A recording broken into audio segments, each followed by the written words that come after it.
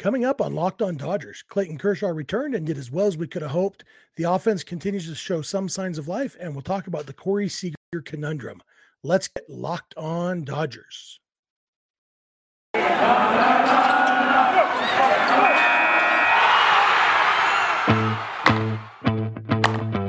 You are Locked On Dodgers, your daily Los Angeles Dodgers podcast. Part of the Locked On Podcast Network, your team every day.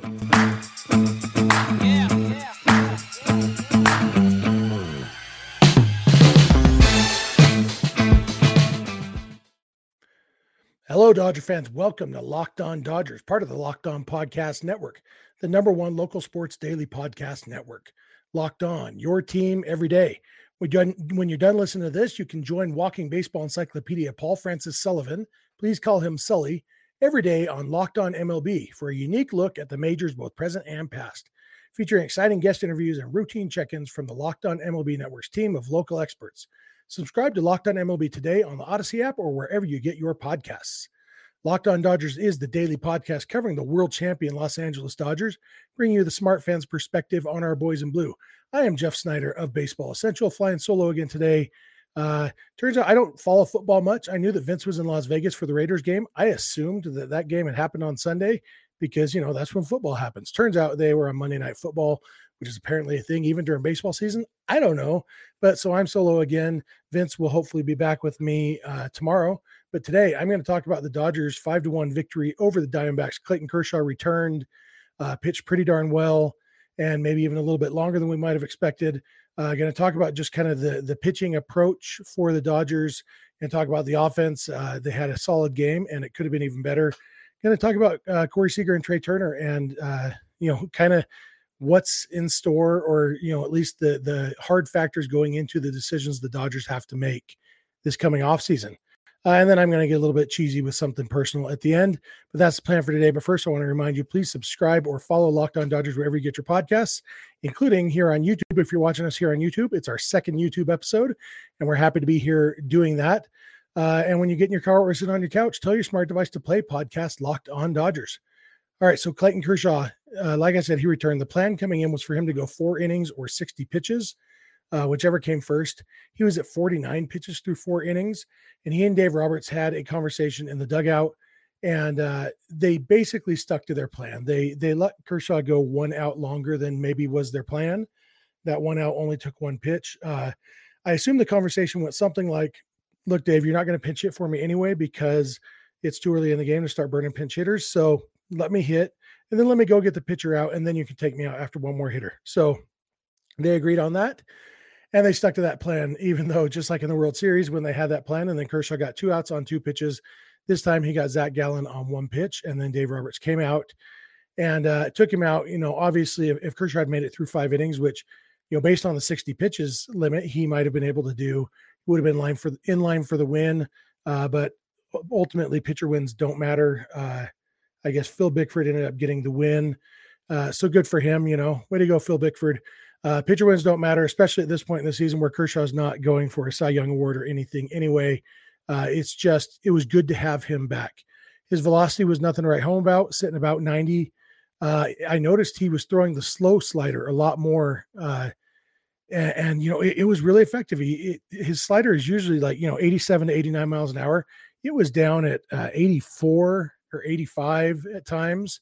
And it's got a little bit different shape to it when it goes that slow, and it seemed to work for him. He got a lot of swings and misses for a guy who wasn't throwing very hard. His curveball looked sharp. His slider looked sharp. I didn't see him throw any changeups that I noticed. He's been apparently tinkering with the changeup while he's been injured, but didn't really bust that out at all, I don't think. Definitely not enough to notice, but a good 4 1/3 innings from Kershaw. And then it was kind of interesting to see their transition to the bullpen. After Kershaw, they went with Phil Bickford and then Alex Vesia and then Corey Knebel, which is relatively a high leverage approach. At that point it was 3-1. Kershaw gave up the 1 run in the first inning. The Dodgers scored 3 runs in the bottom of the first, and then the score stayed 3-1 for a little while.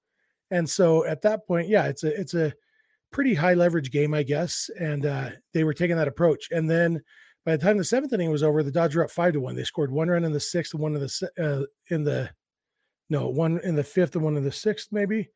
No, yeah, in the 6th and the 7th. So going into the 8th inning, they went with Mitch White and said, basically, okay, you can pitch the last 2 innings. And I thought that was interesting that just going from 3-1 to 4-1, they still stuck with Knebel, which is, relatively high leverage. But then that 5th run, well, once you're out of save situation, I guess, then they're like, okay, it's the Diamondbacks and we're up by 4 runs. I think Mitch White can handle this. I thought that was interesting, not in a bad way at all. Obviously, you want to save your relievers, not overwork them any more than you have to. Bickford and Vesia came in and did a really good job, not without its bumps for either of them, but they both did a really good job getting the outs they needed to, especially Vesia got back-to-back strikeouts when the Diamondbacks were threatening a little bit. And so overall, just a really good pitching approach for the Dodgers for the whole game, getting 4 1/3 from Kershaw. Obviously, we wouldn't have been shocked if they had only gotten 3 from Kershaw. Obviously, they didn't want that. They wanted to get 4, and they had a game plan for after that 4. Getting 4 1/3 was a little bit of a bonus, but you can't always even count on getting those 4. So it was really good that Kershaw was able to do that. And that was the pitching approach. It was just good to see Kershaw back on the mound. It's been a couple months.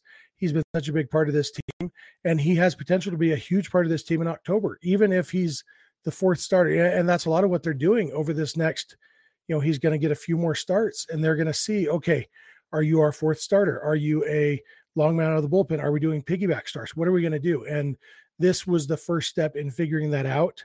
And after, a weekend of dominant starting pitching where Julio and Buehler each went 7, Scherzer went 8, they could afford for Kershaw to only go 4. And still, their bullpen's pretty darn well rested right now, all things considered, as they go into, Tony Gonsolin's start on Tuesday or on Tuesday. You don't know what to expect from him either as far as length goes. So it's good that they have a relatively rested bullpen. And then you get back into the real starters, the horses. And it's nice to feel the Dodgers kind of getting back to that spot where they can start expecting their starters to go a little bit deeper. So that's exciting for me as a Dodger fan. So I'm going to come back in a little bit. I'm going to talk about the offense in this game. And they kind of broke out a little bit, and it could have been even more. So I'm going to talk a little bit about that. So keep it locked on Dodgers.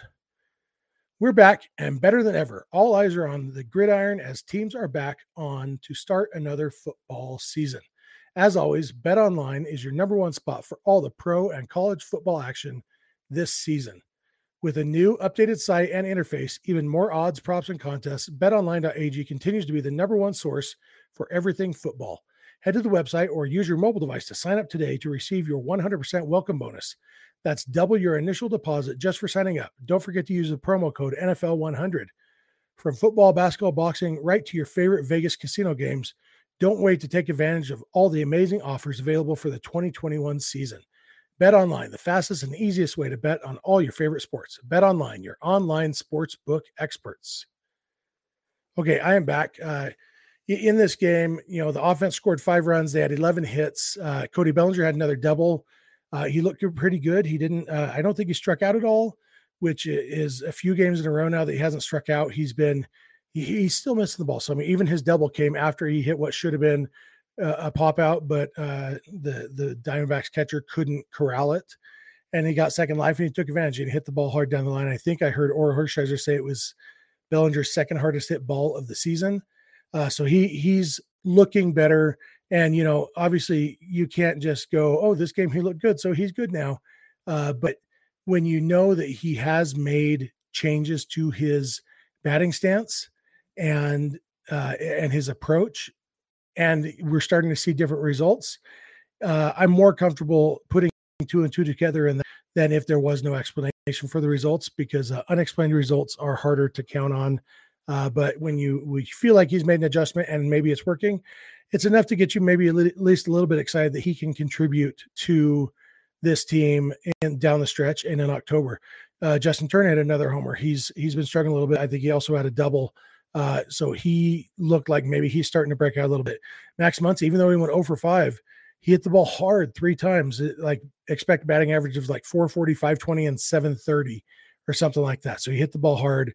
Mookie was on base a couple times. Seager had 2 more hits. overall, the Dodgers had 18 balls hit 98 miles an hour or harder, and only 7 of them were hits. They had 5 outs that had expected batting averages over 500. So they scored 5 runs on 11 hits, but it easily could have been more. And that's kind of what we need more of. The feeling last year and in some of these Dodgers teams over the past several years has been, even on an off game, we can put up 4 or 5 runs.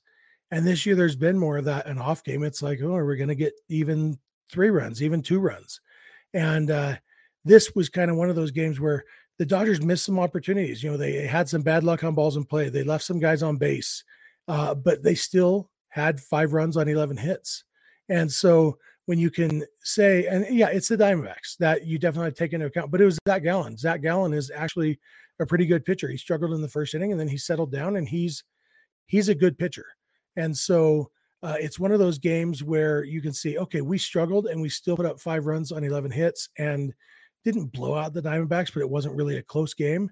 And so that's kind of what I would love to see more of from these Dodgers, where even the bad offensive games, you score 5 runs and have 11 hits. And, one of the big keys there is the long ball. Justin Turner hit a home run. That's a big deal. Home runs are a big deal.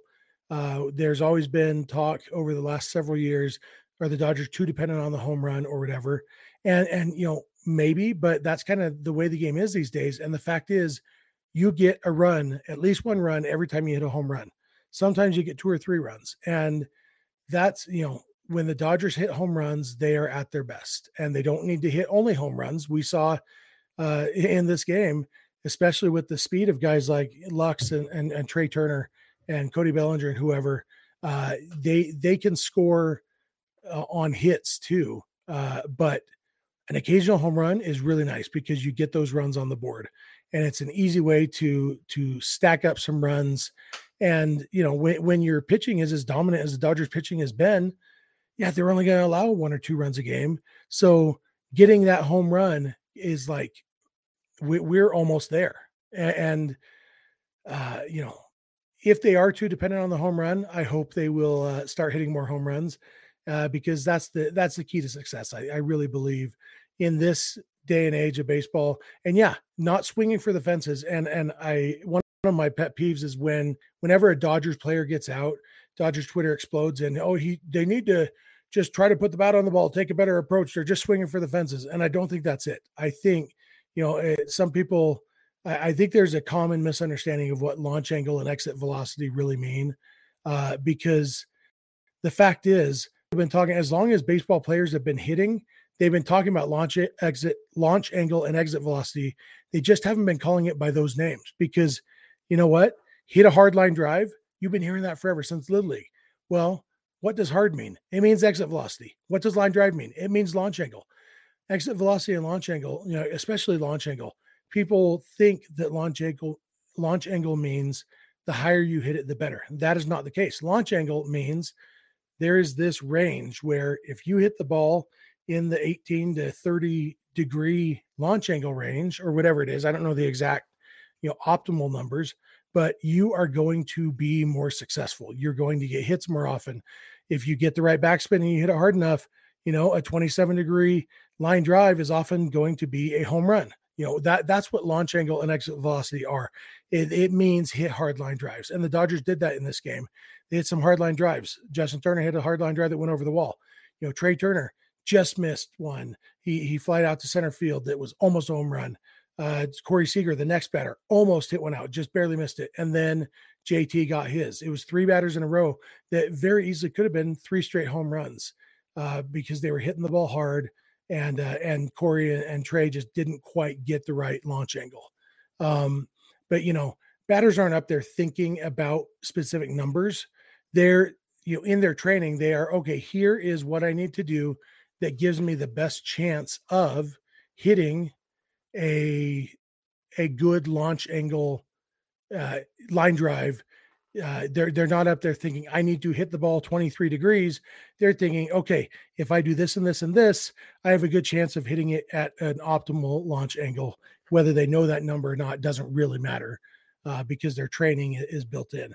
And so, that it's kind of a lazy argument that you see sometimes about, oh, they're just swinging for the fence all the time, because they're not.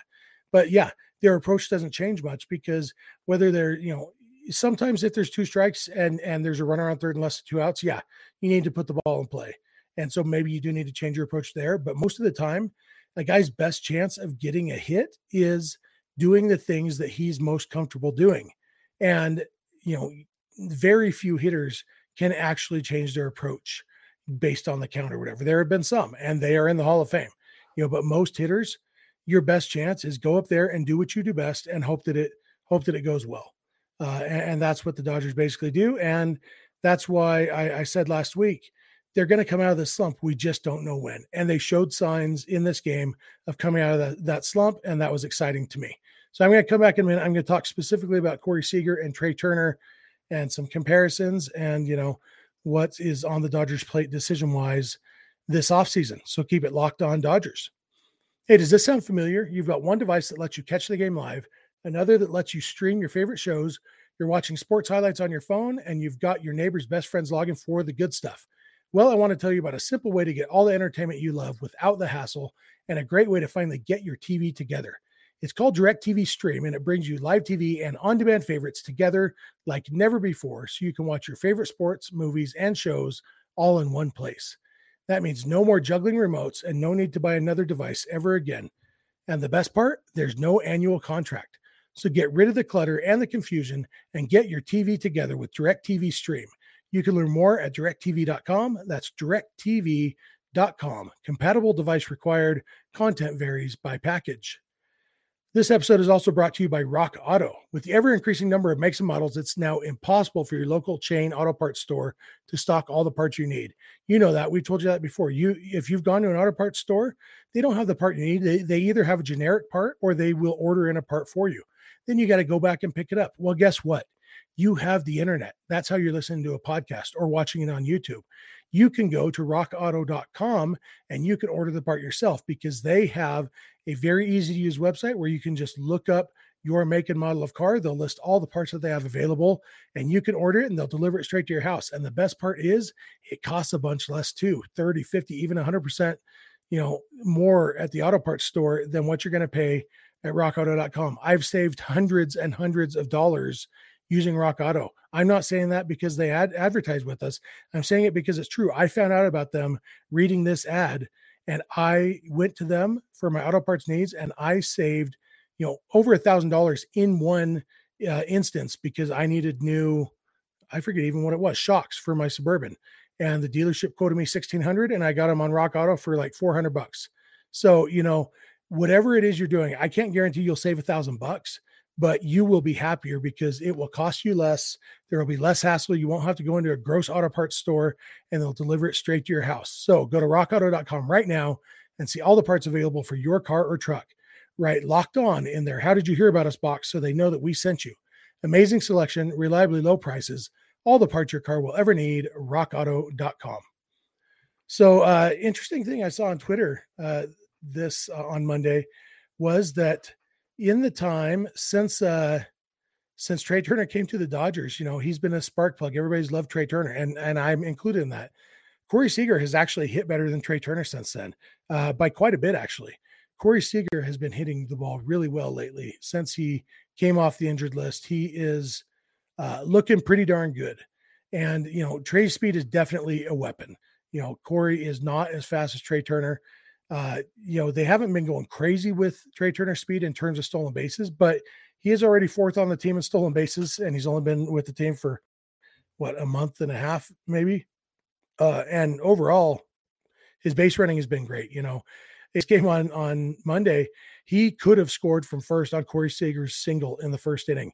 He's so fast, where Seager hit it into the gap in right center. There wasn't really a chance for Seager to get a double, but Turner's so fast, and that's a long throw. He probably could have scored, but there was only one out, so they held him up just to be safe, and he ended up scoring anyway. But scoring from first on a single is one of my favorite things. It doesn't happen very often, but that's the kind of thing that Trey Turner brings you. His speed is game-changing, and Seager doesn't have that, but he's played really good defense, solid defense since coming back, and he definitely has a better arm than Trey Turner. I've almost been wondering if Corey Seager had some nagging injury that we didn't know about that was causing some of the defensive issues earlier in the year. And then, resting that broken hand gave whatever nagging injury it was time to heal too, because he seems like he's been quite a bit better defensively, a little bit more rangy, just seems more smooth out there. And so it's going to be so interesting to see, excuse me, what the Dodgers do with Corey Seager this offseason, because, it's a tough decision. Seager's going to be a free agent. He's not maybe going to command quite the contract that he thought he might come into the year, just because, the injury that he hasn't been overall, he hasn't hit like he did in the postseason last year. And I think maybe that was what some people were expecting or hoping for. But he's been a good, solid hitter, and there's still a few weeks left to bolster that. But, is Corey going to be looking for a 1-year pillow contract to maybe reestablish some of that value? Or is he going to be going for, maybe just accepting, okay, I'm not going to get the 10 years and 300 million, but I can still get, 6 years and 170 million or something and go with that. I don't know. And that'll, he's a Scott Boras client, which always has an impact on what happens with the Dodgers and negotiations. And I don't even know what I want the answer to be, because, I love Corey Seager, and what we see in this offense, I think, the last time when I was talking about how the Dodgers can have a kind of an off night and still score 5 runs and have 11 hits. And some of that is just because of the length they have in the lineup. If Cody Bellinger is hitting, Austin Barnes even had 2 hits in that game on Monday, they basically 1 through 8, you had guys who can hit the ball. And that is a big deal. Gavin Lux has been hitting, Corey's been hitting. And so they have all that length in their lineup. And Corey Seager is a big part of that. He's I don't know if he's ever been overall for a season their best hitter, maybe actually his rookie year, but he's just a very good hitter when he's healthy. He's one of the best hitters in baseball, honestly, when he's healthy. And we've seen that. And so, but a team signing him, whether it's the Dodgers re-signing him or somebody signing him in free agency, is kind of having to bet on him being healthy, betting on his health. And, the injury this year was a fluke. It was weird that he got his hand broken by a hit by pitch. You can't say he's injury prone because of that, but he has had other injuries. And like I said, there may have been a nagging injury even before that broken hand. And so, it'll be interesting to see what happens. I have no idea what's going to happen. And like I said, I don't even know what I want to happen, except that I love Corey Seager and I'm enjoying watching him hit. And I hope he can get as hot as he was last October, starting really soon, and just help carry this team for the rest of September and all the way through October, along with some of these other guys. So that's my thought on Corey Seager and Trey Turner. And now to finish this up, I'm going to get cheesy here. But that's okay, because it's my podcast. This has nothing to do with baseball or the Dodgers, but it's important to me. So I'm going to say I'm not super serious on here all the time, but one of my heroes passed away last week, and I spent Monday morning at his funeral. His name was Gary Keach. He was an assistant principal and principal at schools here in the local district where I live, in Pleasant Grove, Utah. He and his wife, they also opened a local fast food place that has employed like seemingly half the teenagers who've lived in Pleasant Grove the past 30 years, including my daughter currently there. She works there right now. And I spent hours and hours in his living room in the 12 years that I knew him, learning from him how to be a better husband, a better dad, and a better person. He was almost 84 years old, but I wish he had lived to be 184. He was a wonderful man. Gary Keach is basically who I want to be when I grow up, and I miss him already. And I wanted to give a shout out to him because I love him. I love his family, and I miss him. And I appreciate you guys indulging me in that here on my podcast. So thank you for that. Thank you for listening. We always enjoy talking about the Dodgers with you guys every day. If you're not listening every day, we would love if you add, maybe you want to watch on YouTube once in a while. You're usually a podcast guy, but sometimes you want to sit down and watch it on YouTube. Yeah, that would be awesome. Add 1 or 2 days a month to your rotation. That would be a big help for us. Obviously, if you have friends or family who love the Dodgers as much as you do, maybe they'll love the podcast as much as you do too. So tell them about it, and we'll see. You can follow us on Instagram and Twitter at Locked On Dodgers. Vince is on Twitter at Vince Samperio. I am on Twitter at Snydog. Our email address is lockedondodgers@gmail.com.